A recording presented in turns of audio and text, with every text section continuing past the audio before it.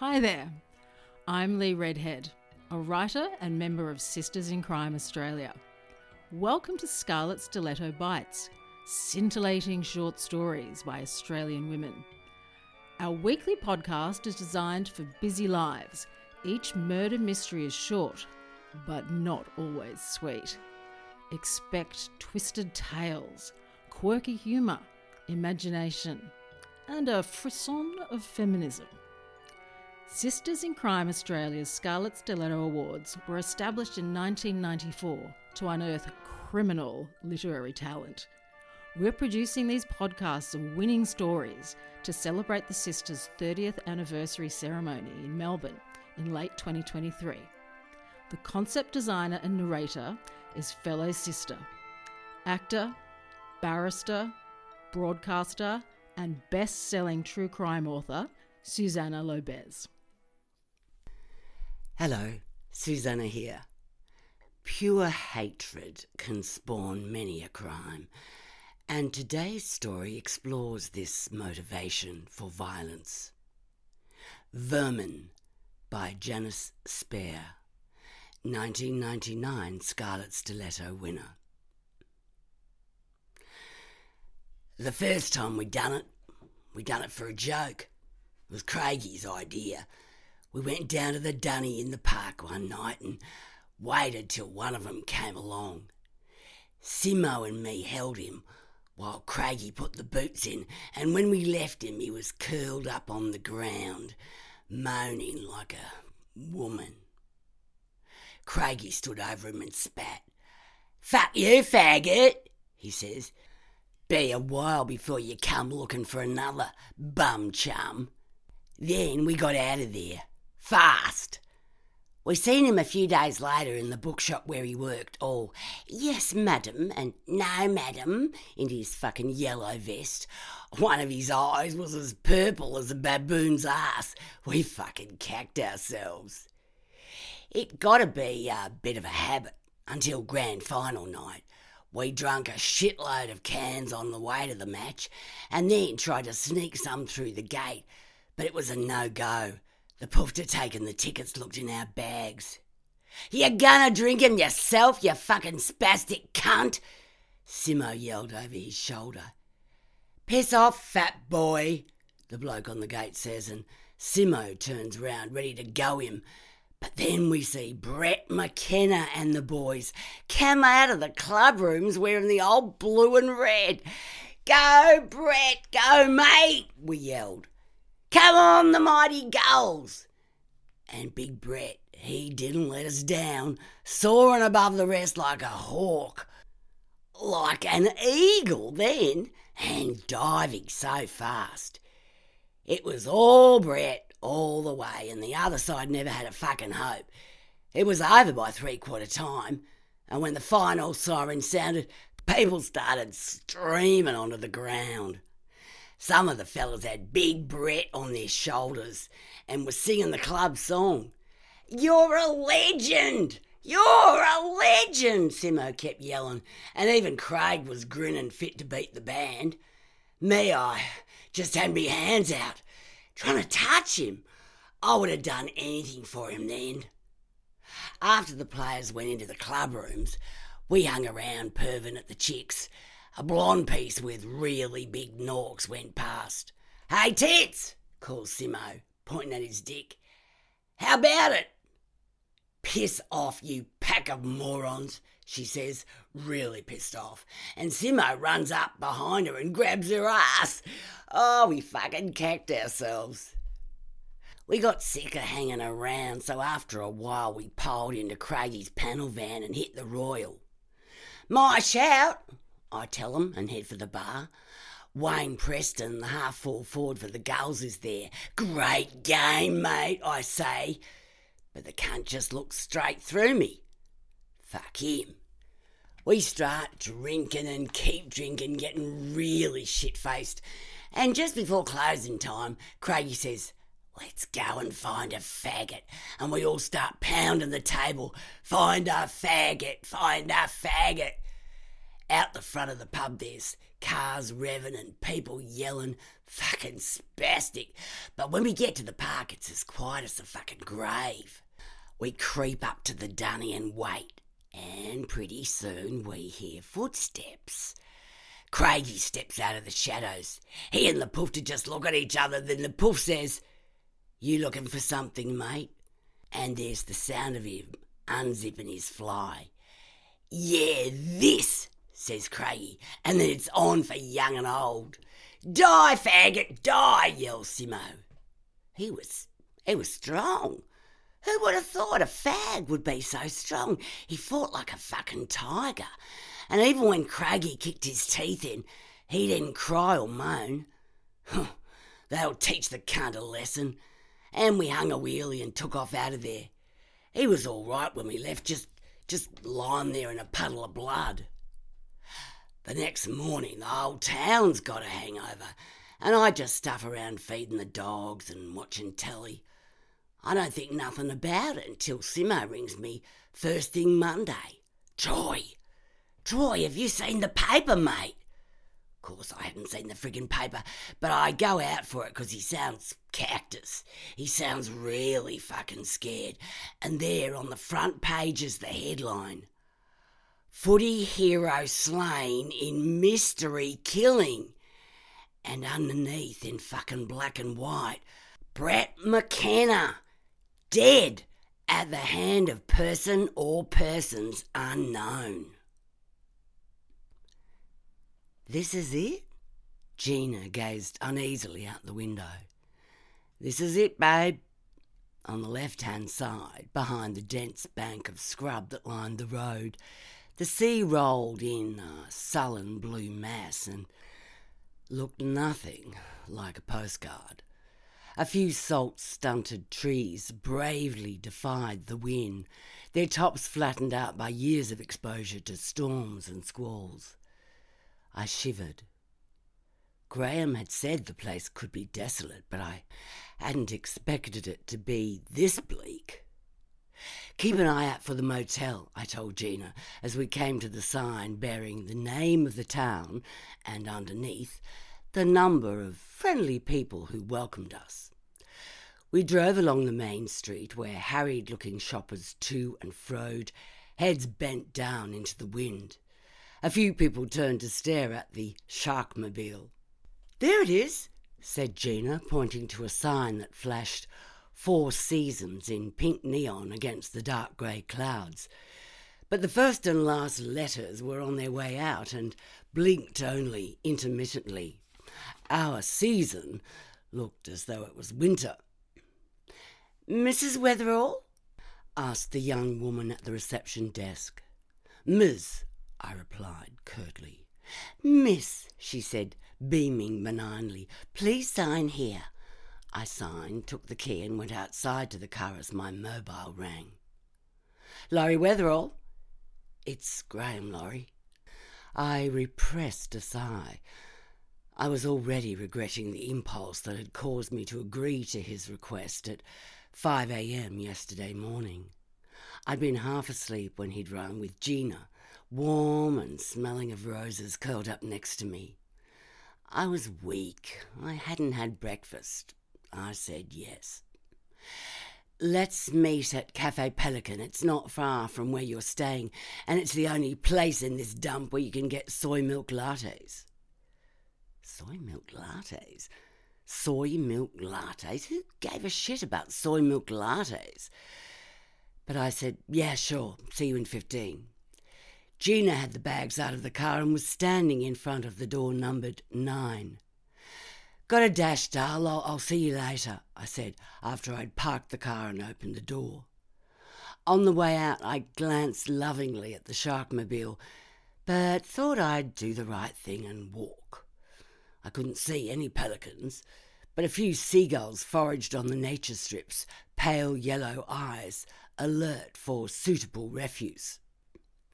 The cafe was a cheery, hippie-looking place with a wooden replica of its namesake in the window and wooden tables and chairs painted in primary colours. Graham cut a natty but slightly incongruous figure In a paisley vest, plain shirt and dark tie, we kissed and exchanged greetings and ordered. "So, tell me about this dead footballer." It took me a while to get the whole story. He was scared, and even though the cafe was almost deserted, he kept looking round and lowering his voice, but eventually it all came out. A family man, dead, and found where he shouldn't be. A spate of violent bashings, and people frightened and intimidated.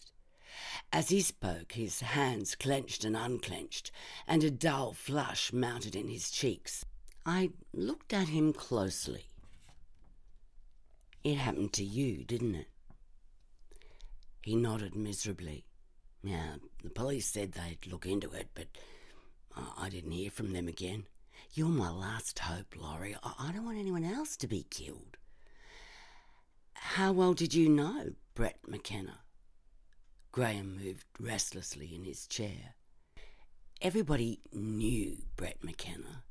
When you're a small-town footy hero, you're like God. But there were rumours. Word gets around among the queers in a place as small as this. I bet it did. I wondered if Brett McKenna had realised just how vulnerable he had been. I drummed my fingers on the table and thought about my commitments back in the big smoke. I thought about grief and guilt. "All right," I said, "I'll do it." I took a cheque from him and left some coins on the table. A gust of wind caught at my clothes as I stepped from Café Pelican. Across the street, an old Darrow swigged from a bottle in a brown paper bag. What a great place to be gay, I thought, where Saturday night entertainment probably meant cabaret and Neil Diamond tribute bands, and where men grew up to marry their best friend's sister. I shuddered and hightailed it back to the motel where Gina had filled the spa bath, picked a rose from one of the ailing bushes outside reception office, and floated petals on the water. I sank beneath it with relief. She'd done some research of her own. "This is the place where the dolphins play." "Excuse me?" I nuzzled her neck. "The dolphins, they come here to mate in the spring." I made diving movements with one of my hands, and she giggled, took the hand, put it between her legs and moaned, just as my mobile, which was sitting on the tiles near the bath, sounded. She groaned, a completely different sound, when I answered it. But there was no one there. Must have been a wrong number, so I went back to playing dolphins. Next morning I made a call to the local police station and asked for the senior officer. I was told Sergeant Winston had an RDO, and could anyone else help? "What's Sergeant Winston's first name?" "It's Wally." "Oh, hey, hang on." But I'd already hung up. Winston, W, was listed in the phone book at an out-of-town address. I put the keys in the Sharkmobile and drove Gina and her credit cards a couple of blocks to the town centre. She was brought up a Catholic, but her real religion was shopping. Then consulted a map of the district. As I took the road out of town, my mobile rang. But again, there was no one there when I answered. Wally Winston was a big man with a beer gut and very pale blue eyes. When I drove up, he was standing in his front yard, polishing a big white truck. I could see his face in the gleaming chrome metal. He took my proffered hand, reluctantly, and frowned when he saw my PI's licence. "You're a long way from home?" "I've been employed by someone local." I tried for a pleasant smile. "Oh, yeah, well, you know what they say." He smiled, and the effect wasn't pleasant at all. "You're a local only if you've been here 30 years. There didn't seem to be any reply to that, so I pressed on with my real business. When I mentioned the bashings, he looked non-committal. "We investigated those. We couldn't find anything to substantiate the allegations. The allegations? One man was in hospital for 3 days. Oh, we know why they go there. He leant against the side of his truck. They've only got themselves to blame. I thought about Graham, lonely and closeted in a small conservative community, and Brett McKenna, who had died because he lived a lie. Everyone has a right to justice. The words came out sounding more pompous than I intended. He looked at me and his eyes were very cold. They're just vermin, disease-carrying vermin. As I drove down the driveway, I glanced in the rearview mirror. I'm a fit, very strong woman, but when I saw him standing there, hands on hips, watching me, I got a cold feeling at the base of my spine. My mobile went off again, and this time I heard breathing. I asked, "Who is this?" But there was just the faint, shallow breathing. I threw the phone down and contemplated my next move.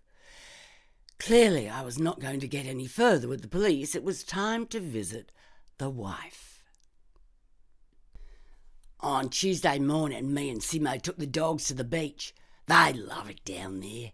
We put them in Simo's old station wagon and drove out of town to this quiet spot where we can run them up and down the sand with no idiots getting in the way.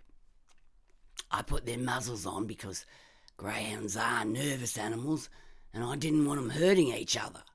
Thimble, the grey one, started acting up and I put my hand on her head and said, "Steady, girl." The waves were crashing quietly and the sun had come up like a big fried egg as I got down one end and back. Bullseye flies down the beach like a black arrow, and I think how great dogs are, 'cause dogs aren't like people. Dogs don't disappoint you. Dogs never let you down. When we finished, we put 'em back in the car and then leant against it and had a smoke. "What we gonna do?" Simo asks, and I know he's not talking about the dogs. I take a deep drag of me smoke. "Oh, no one saw us do nothing," I say at last. "We should just try and not to think about it." But I know that's easier said than done. All through the week I have dreams about blood and slime, and on Sunday night the phone rings and it's Craigie saying some real butch type's been snooping around asking questions and making a real fucking nuisance of herself, a real bulldyke. But when he starts telling me what she looks like, I say, yeah, 'cause I've seen her driving around in her big fucking tank of a car, driving around with the top down and her girlfriend sitting up beside her like King Dick. Not that she'd have one. She wasn't bad looking in a dark, woggy sort of way. The girlfriend's got long, wavy, dark hair and norks out to here. I never seen any lesos before, except in porn mags. Two shillers going at each other, real flash the gash stuff.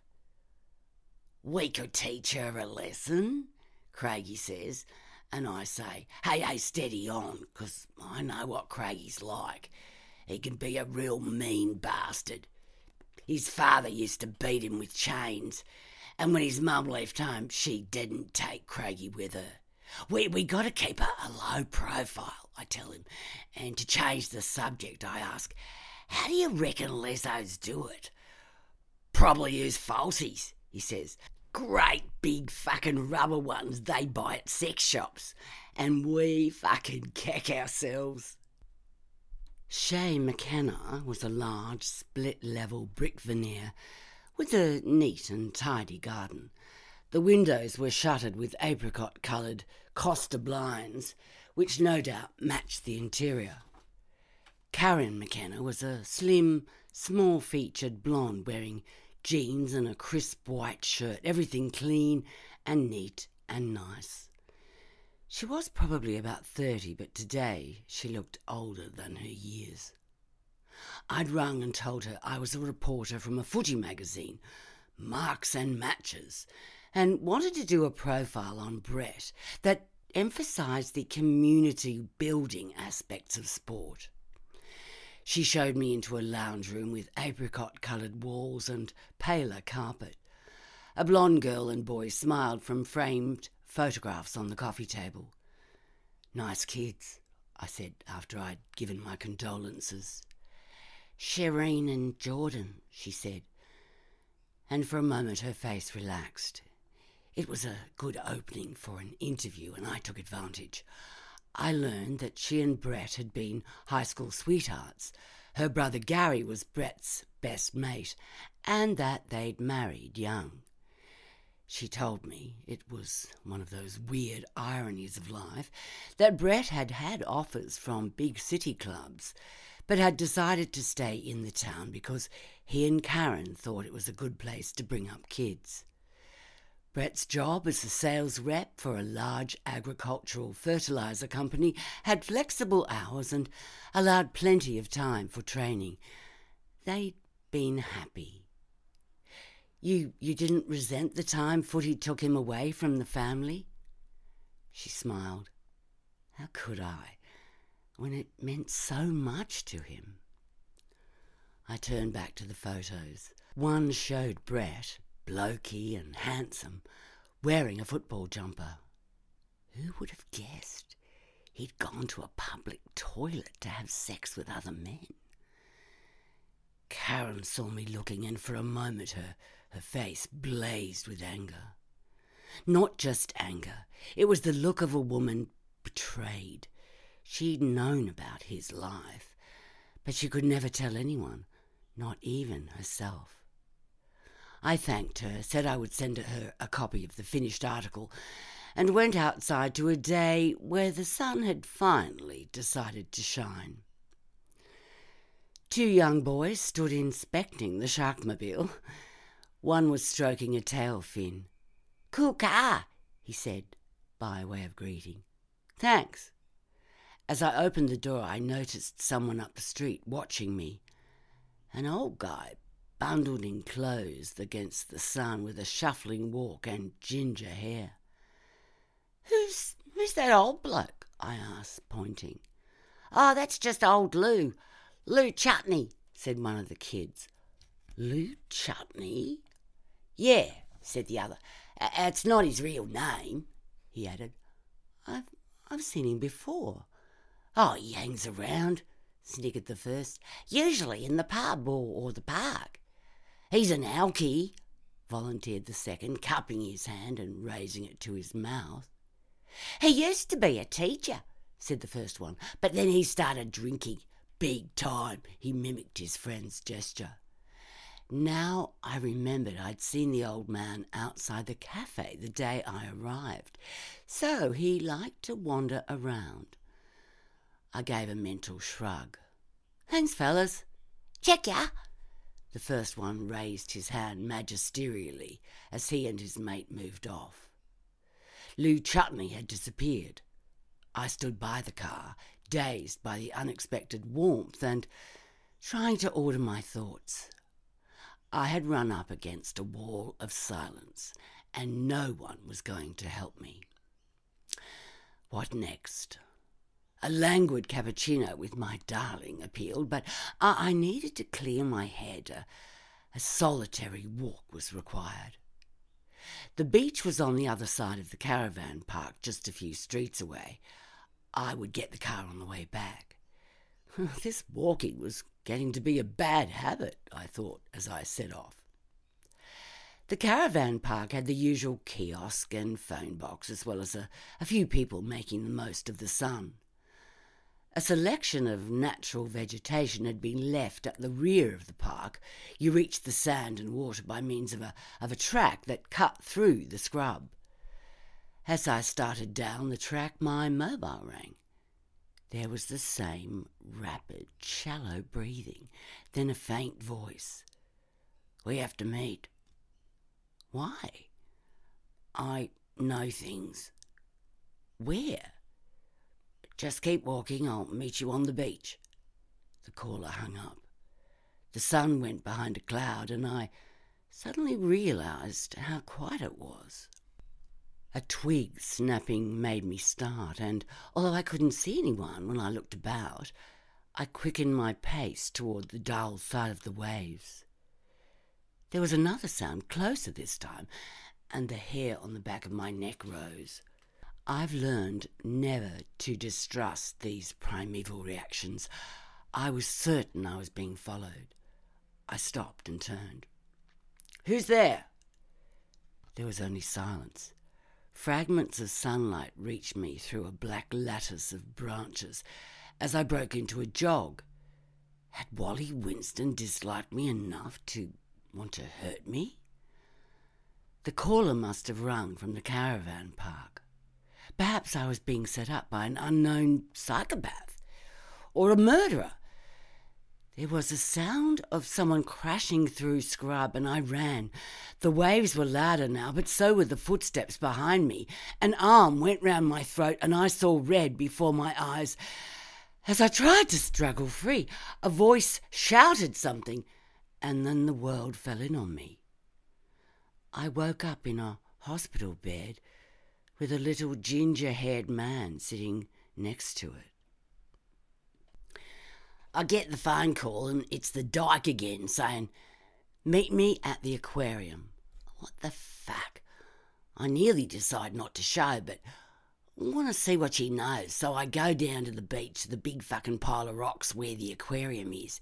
It's underground, real fucking dark and creepy. There's water in puddles on the floor and a drip, drip, drip. That's the only sound. I check out the fish while I wait. Little stripy black and yellow ones, big old crays, and an octopus crawling around on the bottom of its tank. I knock on the glass and when it waves an arm at me, I wave back. In the biggest tank there's this shark.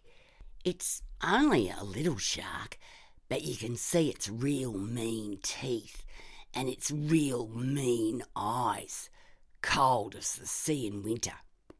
I stand there watching it swim around and around, but I don't want to go any closer. I'm getting bored, getting ready to go. Then I feel someone behind me, and when I turn around, there she is, watching. "G'day, Yeah, I know who you are," she says, real snotty-like. "Bitch. There's glass at the top of the aquarium to let the light in, and it makes weird stripes on the stone floor, like the stripes on the fucking fish," while she looks at me from behind her dark glasses and doesn't say nothing. "Why'd you pick this place?" I say at last. "To look at the fish." And she gives me this weird fucking little smile and starts raving on about her car, how it's a shark, it's her sharkmobile and she likes cruising in it. I think about that good-looking chick of hers and say something about the back seat having a lot of room, and she laughs and says, "Yeah, it does." We talk about fucking Buzz and she says, "Yeah, it would be." We talk a bit more and I'm starting to think she's all right for a lezo. Then right out of the fucking blue she asked me about Brett McKenna. Did I know him? Did I know anything about the murder? And where was I that night? I play real dumb and say, "Well, I was at the pub with everyone else till closing time, then I went home." "Oh, that's not what I've heard," she says, and I give her a big shit-eating grin and say she must have heard wrong. She just looks at me from behind the shades and doesn't say nothing, while the shark swims around and around, bumping its nose against the glass. She looks at it real thoughtful and mutters something about predators and victims. "Can I go now, miss?" I ask, cheeky as though I'm talking to Miss Johnson, the old bag who used to give me the cuts in primary school, and she just gives me this vacant sort of nod, not looking at me, as though she's got something on her mind. "Hey, Troy," she calls after me as I head towards the steps. "A man always kills the thing he loves." And she gives this weird fucking funny little laugh, and I get out of there. Fast. How did you get my mobile number?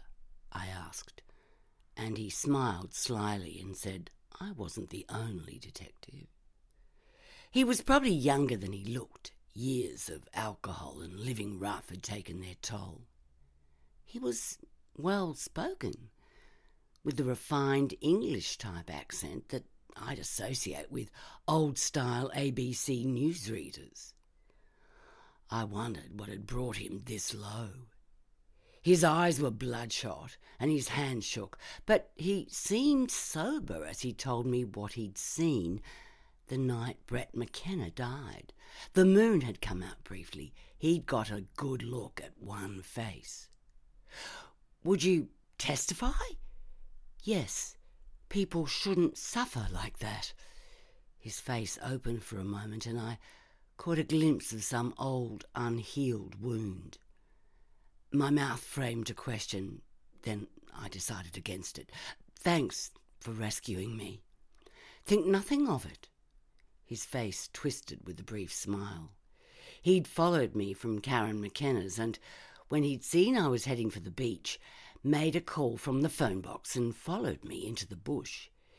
If it hadn't been for his presence, I'd have ended up with far more than a bump on the head and bruising.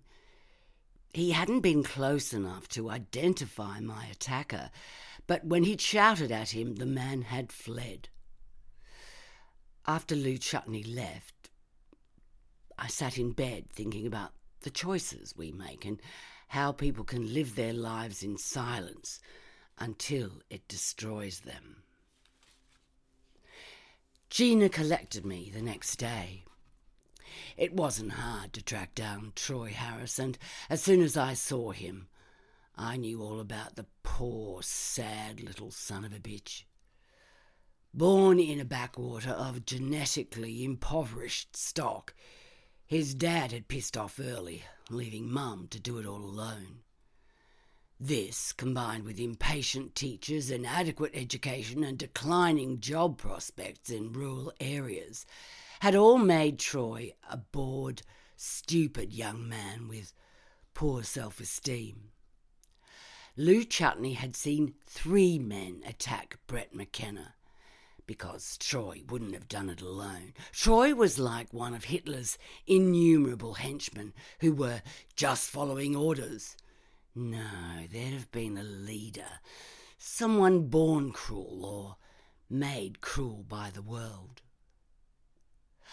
I had to let Troy go at the aquarium, but after he'd gone, I stood there leaning against the shark's tank, listening to the relentless drip, drip, drip of the water and looking at the table covered in tacky little dolphin souvenirs, dolphin pencil sharpeners, dolphin fridge magnets, dolphins that doubled as both. I had doubts about Lou Chutney making a statement. Even if he didn't change his mind, the word of a semi-itinerant alcoholic was unlikely to carry much weight with the unsympathetic cops. I climbed up the stairs and trudged back to the Sharkmobile.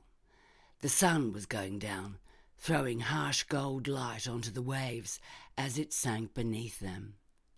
I put the top down on the Sharkmobile and drove back to the motel with the breeze in my hair, thinking that there was only one thing for it. It would have to be the boy, and I'd have to break him. Last night I had the weirdest fucking dream. I'm in the water, deep down in the sea, and it's real bright blue, full of light and beautiful. I'm swimming around, looking at the light shining down through the water, swimming and swimming. But then there are clouds, shadows above. I look up and all I can see is these big, pale bellies blocking out the light. I can't see nothing else, but then there's blood. Great big streams of blood swirling all through the water, and I see that the big pale things are sharks. Come after the blood. It's Brett's blood. They're his arms and legs turning over, like some great big fucking sacrifice. The sharks come nearer and nearer, nosing through the water, and I can see their big fucking teeth, and suddenly I know it's not Brett they're coming after. It's me. It's punishment for what I'd done. You see, I knew it was Brett standing there that night. Me mum's always said I got eyes like a hawk, and just for a second the moon came out from behind the clouds and I seen him. I should have stopped it. I could have stopped it. Somehow stepped in front of Craigie and made out we was all doing it for a joke. Hey, Brett, how's it going, mate? Fancy a bit of me ass? And we could have all had a laugh and gone home. But once Craigie started kicking him, I had to join in, and once I started, I couldn't stop. So it's my fault he's dead. In the dream, the sharks are closing in and the water's boiling with blood. Bits of hand and arm float past me like some sicko horror movie. Brett's eyes, 100 k's up, look at me like they did the night he died. I woke up sweating and screaming, then lay there looking out the little window in my bedroom, thinking about the dogs and who's going to take care of them, 'cause that Lezo's onto me. She's out there cruising in her big fucking sharkmobile, and she's come to get me. The end. Thanks so much for listening. We'd love your feedback. Subscribe for free to Scarlet Stiletto Bites wherever you get podcasts. And do visit our website, sistersincrime.org.au.